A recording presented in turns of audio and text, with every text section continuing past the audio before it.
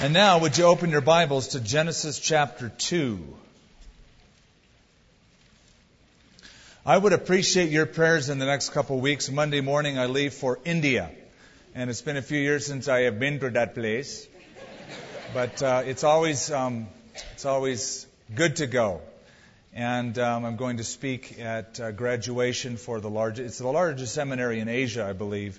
And a pastor's conference of ministers and workers from all over the subcontinent of India, down in the south. So we'll be there for a few days and then on to Germany for a few days to speak to more churches. So we just appreciate your prayers in travel, especially during this time. Genesis 2. You could sum up the history of the human race in one easy phrase. It's from creation to corruption. That's our history. That's our journey. That's our path. There is enough bad news in our world today, our modern world, to make anybody depressed. Homeland security, war, terrorism. A lot of that stuff adds up. And it makes people feel stressful, antsy, worried, on edge. It makes people cynical. It makes some people want to check out. We think, wait a minute, did I become an adult for this reason? To deal with this stuff? One person wrote his resignation. Listen to this. I am hereby officially tendering my resignation as an adult. Ever feel that way? Some of you already have. I have decided I would like to accept the responsibilities of an 8-year-old again. I want to go to McDonald's and think that it's a 4-star restaurant. I want to sail sticks across a fresh mud puddle and make ripples with rocks. I want to think M&Ms are better than money because you can eat them. I want to lie under a big oak tree and run a lemonade stand with my friends on a hot summer's day. I want to return to a time when life was simple, when all you knew were colors, multiplication tables, nursery rhymes, but that didn't bother you because you didn't know what you didn't know and you didn't care. All you knew was to be happy because you were blissfully unaware of all the things that should make you worried or upset. I want to think that the world is fair, that everyone is good and honest. I want to believe that anything is possible. I want to be oblivious to the complexities of life and be overly excited by the little things again. I don't want my day to consist of computer crashes, mountains of paperwork, depressing news, how to survive more days in the month than there is money in the bank, doctor's bills, gossip, illness, and loss of loved ones. I want to believe in the power of smiles, hugs, kind words, truth, justice, peace, dreams, the imagination, mankind, and making angels in the snow. So, here's my checkbook, here's my car keys, my credit card, my bills, and my 401k statements. I am officially resigning from adulthood. And if you want to discuss this further, you're going to have to catch me first because tag, you're it. Well, it's not so easy, is it? When we look at our world today, now, we are forced to confess that this is not what God originally intended. This was not the original design. The image has been marred. Something beautiful that once was has been lost. Now, how do we get into this mess? Where did it all begin?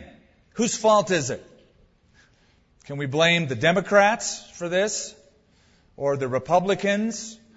Can we blame Iraq? Or France? No, we can't. We have to go way back, further than that, to the very first couple on the earth, Adam and Eve. And after having done that, we need to look inside of ourselves. Because the result is from what happened a long time ago. In fact, the Bible says all have sinned and have fallen short of the glory of God. So we need to look backwards to see what happened, and then to look inward to see what the result of that was. What happened is that a deadly virus has infected humanity. Deadlier than HIV. It's the SIN virus. It is endemic and pandemic to all generations. All are infected. Once Dwight L. Moody was speaking at a church, and he was told by one of the elders that the church was notorious for having people get up and leave the service, a few of them would, before the end of the service. So Moody smiled, got up to the pulpit, and he said, "This morning, I'm going to address two groups of people, sinners and saints." So he went on to address the sinners.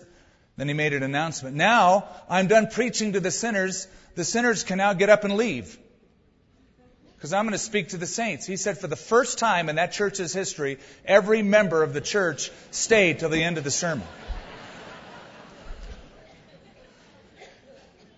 I hope you'll all stay to the end of this sermon, because it's about all of us. And there are three words that show from the text the journey of mankind from creation to corruption. Three words describe the marring of the image, the experience of mankind. And those words are fulfilled, fallen, and forfeited. Those three words describe what we're about to read in Genesis 2 and 3. Now, there's a fourth word that's really not written about in our text. In fact, I didn't even include it in the outline. I just put a lot of dashes. That's because you're going to have to wait to find out what that is. These three are here. Let's go back to chapter 2 of Genesis and look at the beginning. Once again, the fulfillment. How satisfied it all was at one time.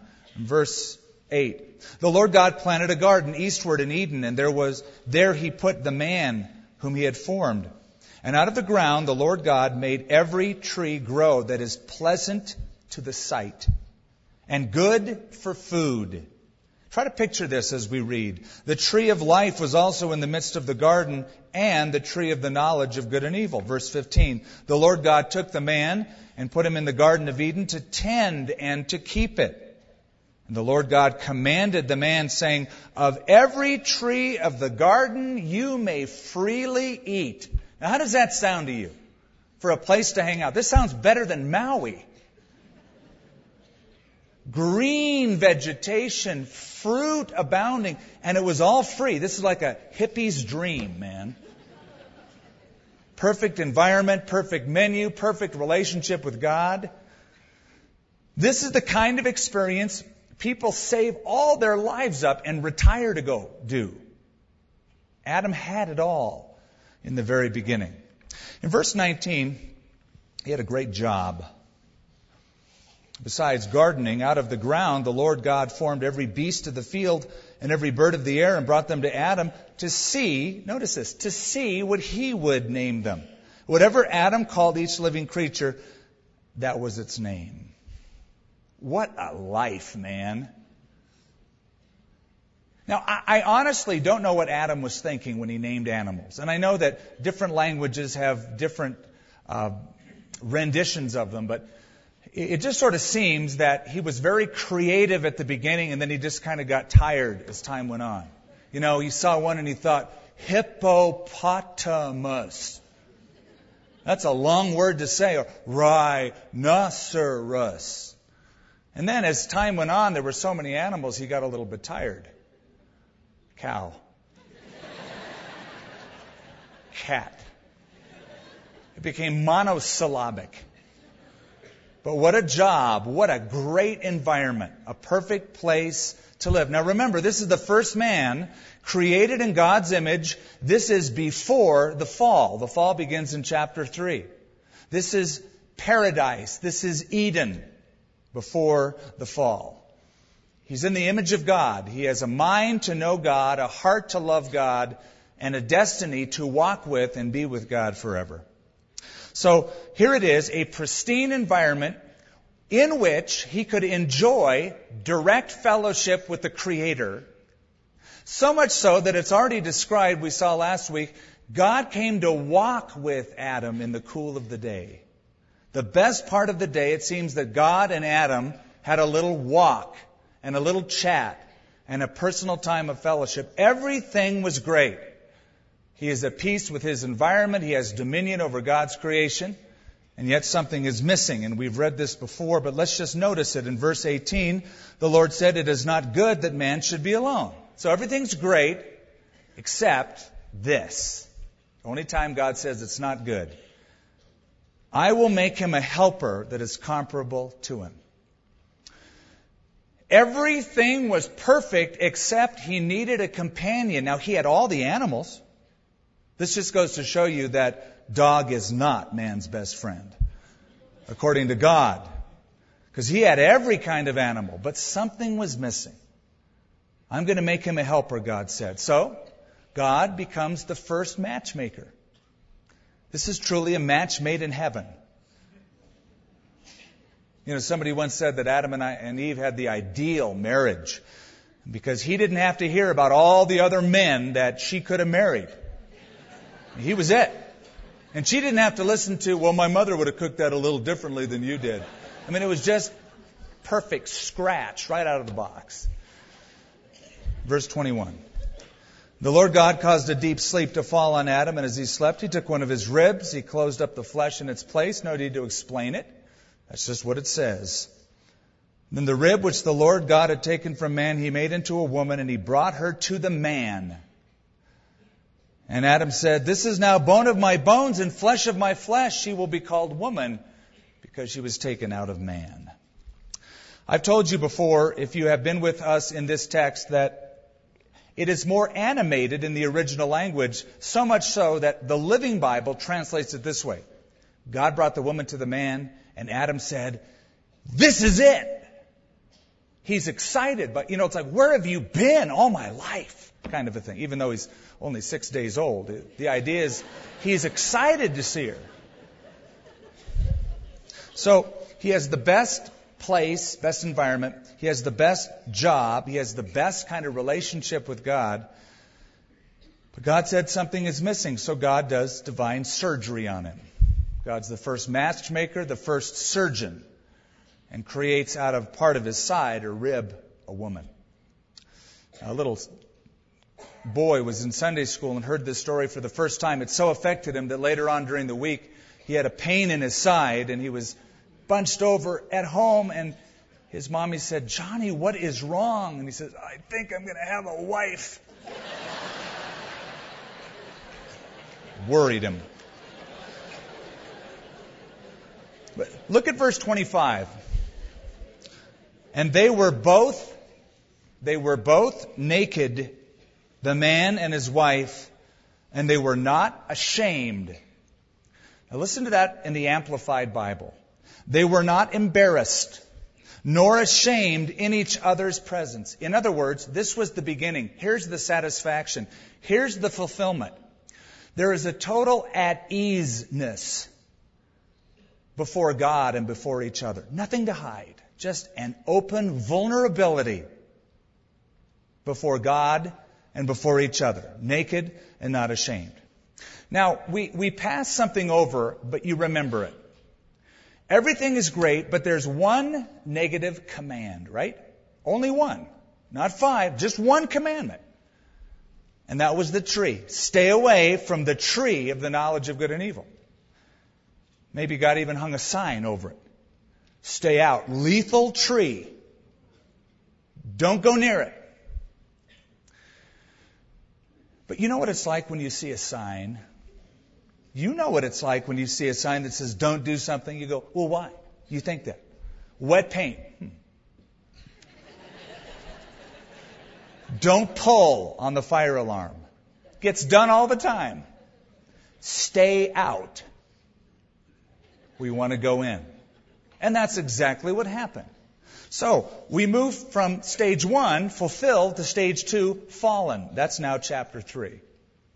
Chapter 3, it goes without saying, really, is one of the most important chapters in all of Scripture. Without chapter 3, there is no adequate explanation for all of the troubles that have befallen humanity. Nothing quite makes sense. There's no reasonable explanation without it. Let's look at the first few verses.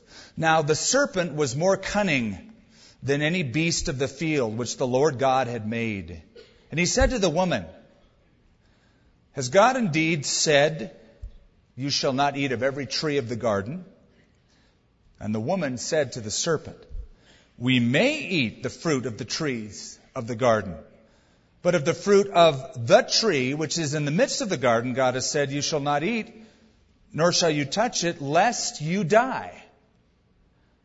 The serpent said to the woman, you will not surely die.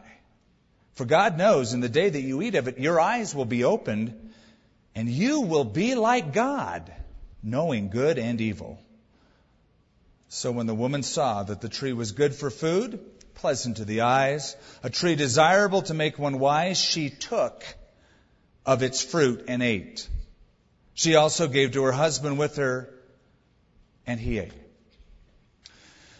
Now we are introduced in the first verse to a serpent.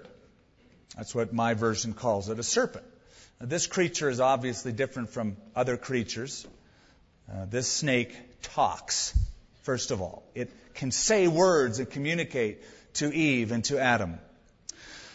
We get some insight here into strategy. Satan's devices. Remember, Paul said in the New Testament, for we are not ignorant of his devices. Since this is the very first activity of the devil, very first temptation, this becomes to us prototypical, a prototype, a model, if you will, a way in which he approaches all of us, though it's tailored to meet our specific weaknesses. This is very prototypical of Satan's approach. We're not ignorant of his devices. He tempts us. He hassles us. He oppresses us. He nags us. He condemns us. He accuses us. Now you might be thinking, well, Skip, this doesn't apply to me. Satan doesn't hassle me. Well, there may be a very interesting reason why, and it's not a good one. You see, there were two guys, they were friends. One was a Christian and the other was not. And the Christian always talked about the fact that Satan hassled him and tempted him. And there was spiritual warfare going on. It drove his friend nuts. One day they were out hunting. And he brought it up again. And his friend said, devil never bothers me. Well, there they are, pulling the trigger. And, they'd kill a couple ducks. And a couple ducks would be wounded. The dogs would go after those who are wounded, the live ones, so they wouldn't get away. The Christian said, I just realized why Satan doesn't attack you. Why is that? Because you're dead spiritually. Why bother shoot something that's dead? Satan only goes after those who are alive spiritually. And if you're a living duck, that is a vibrant, growing Christian, bearing forth fruit, Satan has his sights on you. And if you're not getting any attack at all from Satan, not a good sign. Not a good sign. How did Satan approach Adam and Eve? Let's look at what Adam and Eve heard. How did he approach them? 4 things I want you to notice. He's charming. He really is. He charmed God's creation. Now, I know it says serpent here. It's not a good translation. The Hebrew word nachash literally means a shining one. And the best translation would be, now the shining one was more cunning than any beast of the field. That's right. Satan came, as it were, as an angel of light. No horns here. No hoofs. No red suit and pitchfork in Genesis 3. No, boo, I'm the devil. Bleh. None of that stuff. That's too obvious, isn't it? It's not effective. What is more effective is to come as the shining one, the alluring one, the beautiful, magnificent one. If you remember a couple weeks back, you remember his description out of Ezekiel 28. God said, you were the seal of perfection, full of wisdom and perfect in beauty. He was charming. And what he had to offer was charming. She saw in verse 6, hey, this is good for food. This is pleasant to the eyes. You see, Satan knows how to market really well. And if he wants to allure you, he's going to wrap it up in something that looks so good, too good to pass up. So note that. Number one, he charmed God's creatures. Number two, he challenged God's word, didn't he? First thing he said, hey, let me ask you a question. Has God said? Now, he's not denying that God can speak. I mean, after all, he can. But he is casting doubt as to, did God say that? Did God really say that? Maybe you just think God said that. People are delusional who are into religion these days. Maybe he didn't say that. Oh, he said something, but are you sure that he said that? He challenges God's word. And then in verse 4, same thing, same challenge. But he's very blatant. You will not surely die. Now listen. A long time has passed between Eden and America in 2003. But the same attack continues. Things haven't changed. Satan still challenges this book that we know as the Word of God, causing people everywhere to doubt it. Roy Aldrich, great author, noted this very wisely. He said, Satan does not waste his ammunition. Professors who are being paid to teach philosophy, English, biology, math will often take time from their class period to undermine the Bible and Christianity. Now, I can attest to that personally. I had lots of professors who did that, who even stopped the class and said, anybody here believe in the Bible? And then took class time to undermine it. But listen to Aldrich. He says, why are they not doing the same with the sacred books of other religions? The answer is that Satan, the original liar, is sympathetic with books that lie. His real enmity is directed against the book of truth because it contains the dynamite for his defeat. That's why. God didn't say that. Are you sure God said that? Number 3, he charged God's motives. Now, it's not explicit, it is implicit. In questioning God, did God say that? Oh, you won't surely die. What he is doing is charging that God isn't a God of love. Eve, God wouldn't say that. If God really loves you, he wouldn't keep you from the best tree in the garden. He knows you're going to be like him in the day that you eat of it. Does that sound familiar to you? Isn't that how Satan approaches so many of us? Well, if God is truly good, why would God deny you pleasure? If that's something that feels good to you, if you want that relationship, why would God say it's bad? Or why would God dare keep you in that marriage if God is a God of love? You see, he did the same thing to Jesus, didn't he? He challenged God's love for Jesus. Oh, if you're God's beloved son, why are you out here hungry? Take these stones, make them into bread. You got the power. It's an attack on the motive of God's love. And number 4, finally, in his approach in this fall, he changed God's truth. He just changes it altogether. He lies. Verse 5, he says, for God knows that in the day that you eat of it, your eyes are going to be opened. You're going to see like you've never seen before. And God knows also that you will be like God. Satan has always tried to pervert what God did in creation. And this is what God did in creation. God created man in his own image. But Satan tries to cast doubts into what God originally did so that we will create God in our image. We'll make up our own God. And today, by and large, people worship themselves. It's all about me. It's all about how I look, how I feel. Me, me, me. And here's the temptation. See, once you create God in your own image, you start making up what you believe you think God is like rather than revelation, as we mentioned last time. There's no end to it. There's no end to it at all. You see, what happens is that in our culture, we have a moving towards spirituality that is sort of a smorgasbord spirituality. Very few people say, I believe in the God of the Bible, the Lord Jesus Christ alone to save. You do? You see, most people would say it's something like this. I'll have a medium order of Christianity. No, make that a small order of Christianity. And put a little Islamic spices on top of it, a side of Buddhism, served up by the Dalai Lama.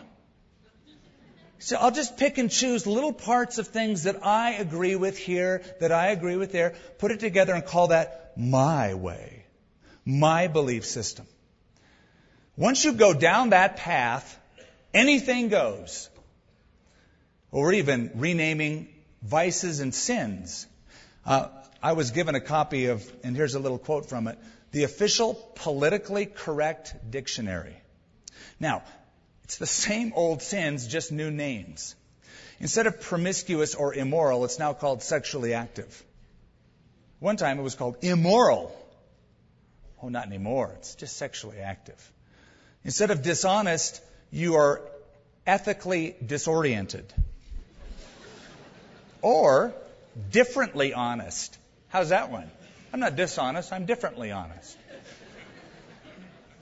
Yeah, really different. Instead of drug addiction, it's a person with a pharmacological difference.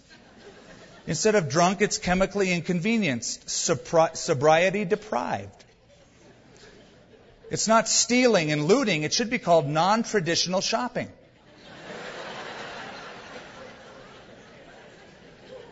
A serial killer is defined as socially misaligned or one with difficult to meet needs. And a bum is no longer called that, but a non-goal-oriented member of society. So I guess if they were to write the Ten Commandments all over again, they couldn't say, thou shalt not kill. Thou shalt not be socially misaligned. Thou shalt not be a non-traditional shopper.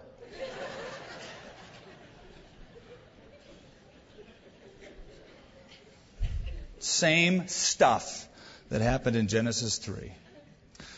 Well, what did Adam do? Well, verse 6. So,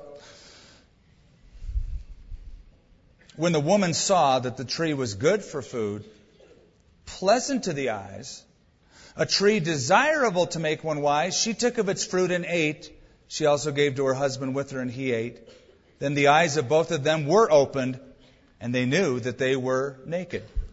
And they sewed fig leaves together and made themselves covering. And they heard the sound of the Lord God walking in the garden in the cool of the day.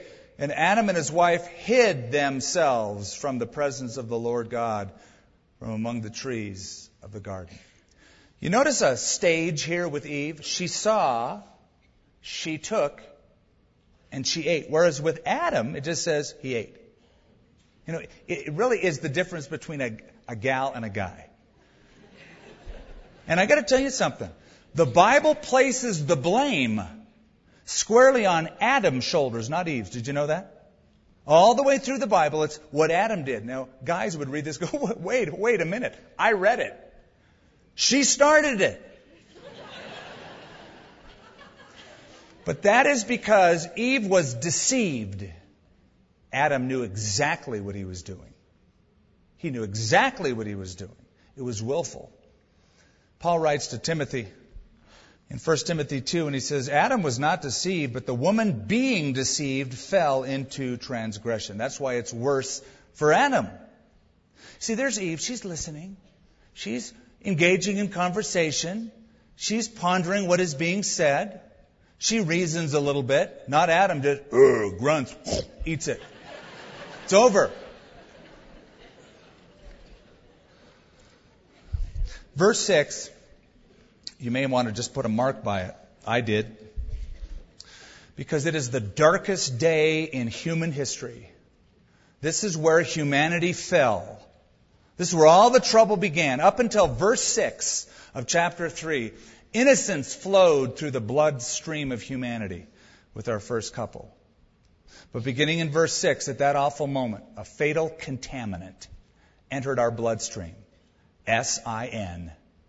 And from that moment on through history, creation was marred. Fulfilled, but then fallen. Leads to a third. Forfeited. They gave something up. We saw in verse 8 that they gave up God's fellowship. They're hiding from God. They're separated from God. Hiding is the instinctive reaction to guilt. When you're guilty, you hide.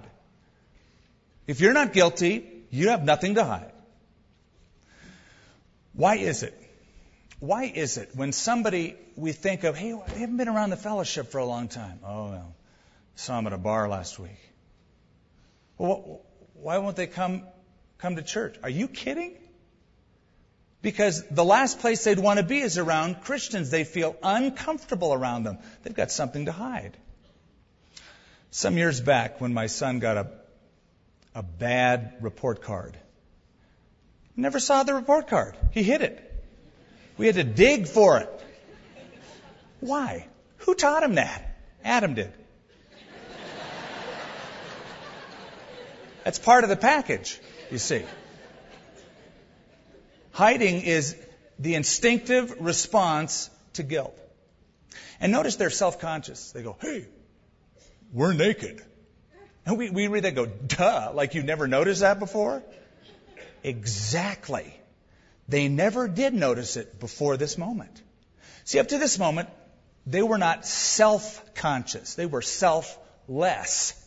But now they are self-absorbed. And they notice themselves. And they're worried about what they noticed. We're naked. Oh, let's cover ourselves up. And they did. Go back to verse 17 of chapter 2 for just a moment. Because they not only forfeited fellowship for separation, they forfeited something worse. They forfeited life for death. Verse 17. God says, but of the tree of the knowledge of good and evil you shall not eat. For in the day that you eat of it, you will surely what? Die. The word die means be separated from. The idea is a separation will take place. Could be either physical or spiritual. Now, when they did eat, when Adam and Eve sinned, they began to die physically. But they died immediately spiritually. They were separated from God. And see, folks, listen carefully. Here's the rub. Here's the rub. Satan, sin, promises fulfillment, satisfaction. It gives you separation. Not satisfaction. Not fulfillment. It promises you one thing, but it never, ever produces it. The wages of sin is death. In the day that you eat, you will surely die. Now, something happened at that point, and I want you to keep your marker here and go over to Romans 5, where we're going to end. Romans 5. Well, almost end. 3 verses I want you to look at. Romans 5. I'm turning you here because Paul just neatly sums it all up of what that means to us. What happened, what it means to us. Romans 5, verse 12. Therefore, just as through one man, who would that one man be? Adam. Sin entered the world, and death through sin, and thus death spread. Now the virus is abreast everywhere. To all men, because all sinned. For until the law, sin was in the world, but sin is not imputed where there is no law. Nevertheless, death reigned from Adam to Moses, even over those who had not sinned according to the likeness of the transgression of Adam, who is a type of him who is to come. Notice in those 3 verses, 4 stages. Verse 12, sin entered. Verse 12 again, death entered. Notice then, death spread. And then the 4th, in verse 14, death reigned. Death entered, sin entered, death spread, and death reigned. That's the fallout. That means one word to you and me, depravity. You and I are depraved. We're depraved. You go, I don't like what you've just called me. You called me depraved. Now, that's not our estimation of ourselves. Our estimation is, I'm a nice guy. I'm a pretty good guy. The word depraved does not mean you are as bad as you could ever be. It means you are as bad off before God as you could ever be. Well, I reject that. You probably would, especially if you're an unbeliever. That's not our estimation of ourselves. That's God's estimation of us. Romans 3, God says, there is none righteous, no, not one. And He paints a black picture of humanity. Now, this answers for us, why is the world the way it is? Why is there thievery and connivery and murder and terrorism and cheating and why? You can't blame it on the United Nations or a political party. It goes way, way back. And we haven't gotten any better. Now listen, when Adam sinned, he generated a constitutional change in character that spread through his progeny. Every person born into the world is born with a sin nature. He went from innocence to sinfulness, from purity to pollution. This is what it's like. Have you ever stood before a lake, a mountain lake, early in the morning when there's no wind? And I'll tell you what I'm thinking of because I saw it as a boy. Jackson Lake, Wyoming. The Grand Tetons perched on the other side. Early in the morning when there's no wind, you can see a perfect reflection, an image perfectly mirrored on the lake of the mountains. Beautiful. But you know that one flat stone tossed and skipped across the surface of that mars the image? That's what happened. The devil, Satan, threw one stone. I'll rephrase that. Really, Adam. Because he gave in. Adam tossed one stone across the surface of humanity's lake, and the image of God was marred. It's still there, but it's marred. Just one stone. And we feel the results of it. Every now and then, I'll play a trick on somebody if I'm eating lunch in a restaurant, and they'll order tea or Coke or water and get up and go to the restroom. And while they're gone, I'll just do something funny like pour a bunch of salt in the tea or the water, stir it up, and just carry on a normal conversation until they're about halfway done. They're going, man, I'm thirsty, but that tastes weird. And then I have to confess, yeah, I put salt in it. When the tea is polluted, there's no way you can separate pure water from salt water. At that point, it has touched every part of the water, every part of that drink. You can't remove it. So our nature is touched by the pollution that happened in Adam. So we are born with a sin nature. It's like when a dog barks. You don't say, it's a dog because it barked. Well, I can bark. No, we say, it barked because it's a dog. It's its nature. And the same with us. We are not sinners because we sin. We sin because we're sinners. That's our nature. We're marked by corruption. Every human being is corrupted, and therefore, every human being needs redemption. Now, those three words mark the journey of humanity. Fulfilled, fallen, forfeited. That's the journey. There is a fourth word that's not really in here, but it's hinted at, and it's a possibility if you want it. It's the word forgiven. It's where the creation is restored upward. It's where it takes a positive turn. It's hinted at, if you look in verse 15. What I love about it, it shows me that God doesn't sit still. Man is corrupted. God goes to work immediately. Chapter 3, verse 15, he says, I will put enmity between you, the serpent, Satan, and the woman, between your seed and her seed, and he will bruise your head and you shall bruise his heel. In other words, a promised Redeemer is mentioned here that will crush Satan's dominion forever. That's the first hint of it. And then look down, one more verse, verse 21. Also, for Adam and his wife, the Lord God made tunics of skin and clothed them. Isn't that nice? Sheepskin.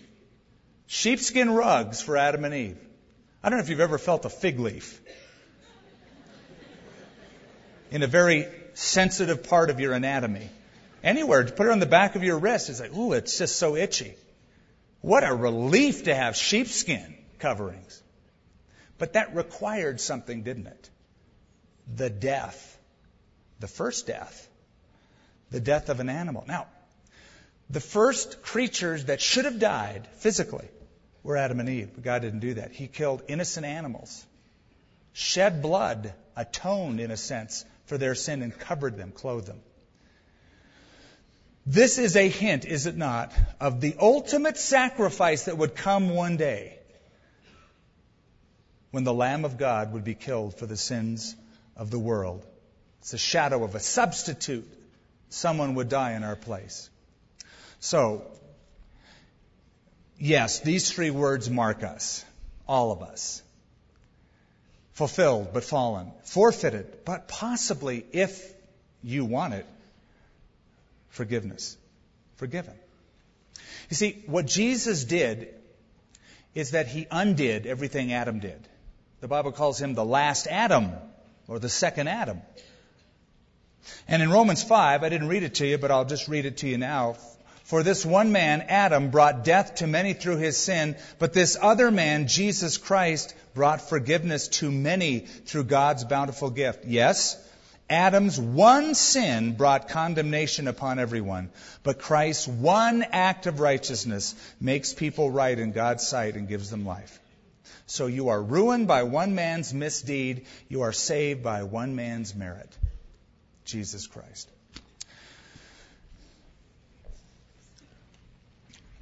There was a story that ran in a newspaper in Kilgore, Texas. A man got in an accident. He was still alive, got in a bad wreck. Car went into a ditch. They took him to the nearest gas station where he came to. When he came to, he went into a fit. He went nuts. He just started shaking violently. They took him to the hospital. And as they spoke to him as he got better in the ER, here was the problem. After the accident, the first thing he saw was a Shell gas station.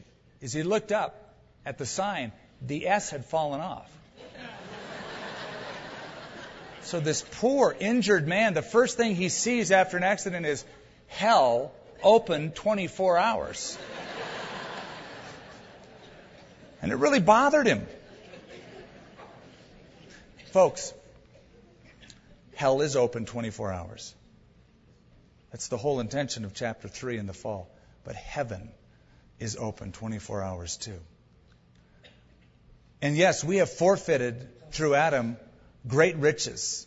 We have marred the image of God, but because of forgiveness, it doesn't just have to be from creation to corruption. It can be from creation to corruption to redemption.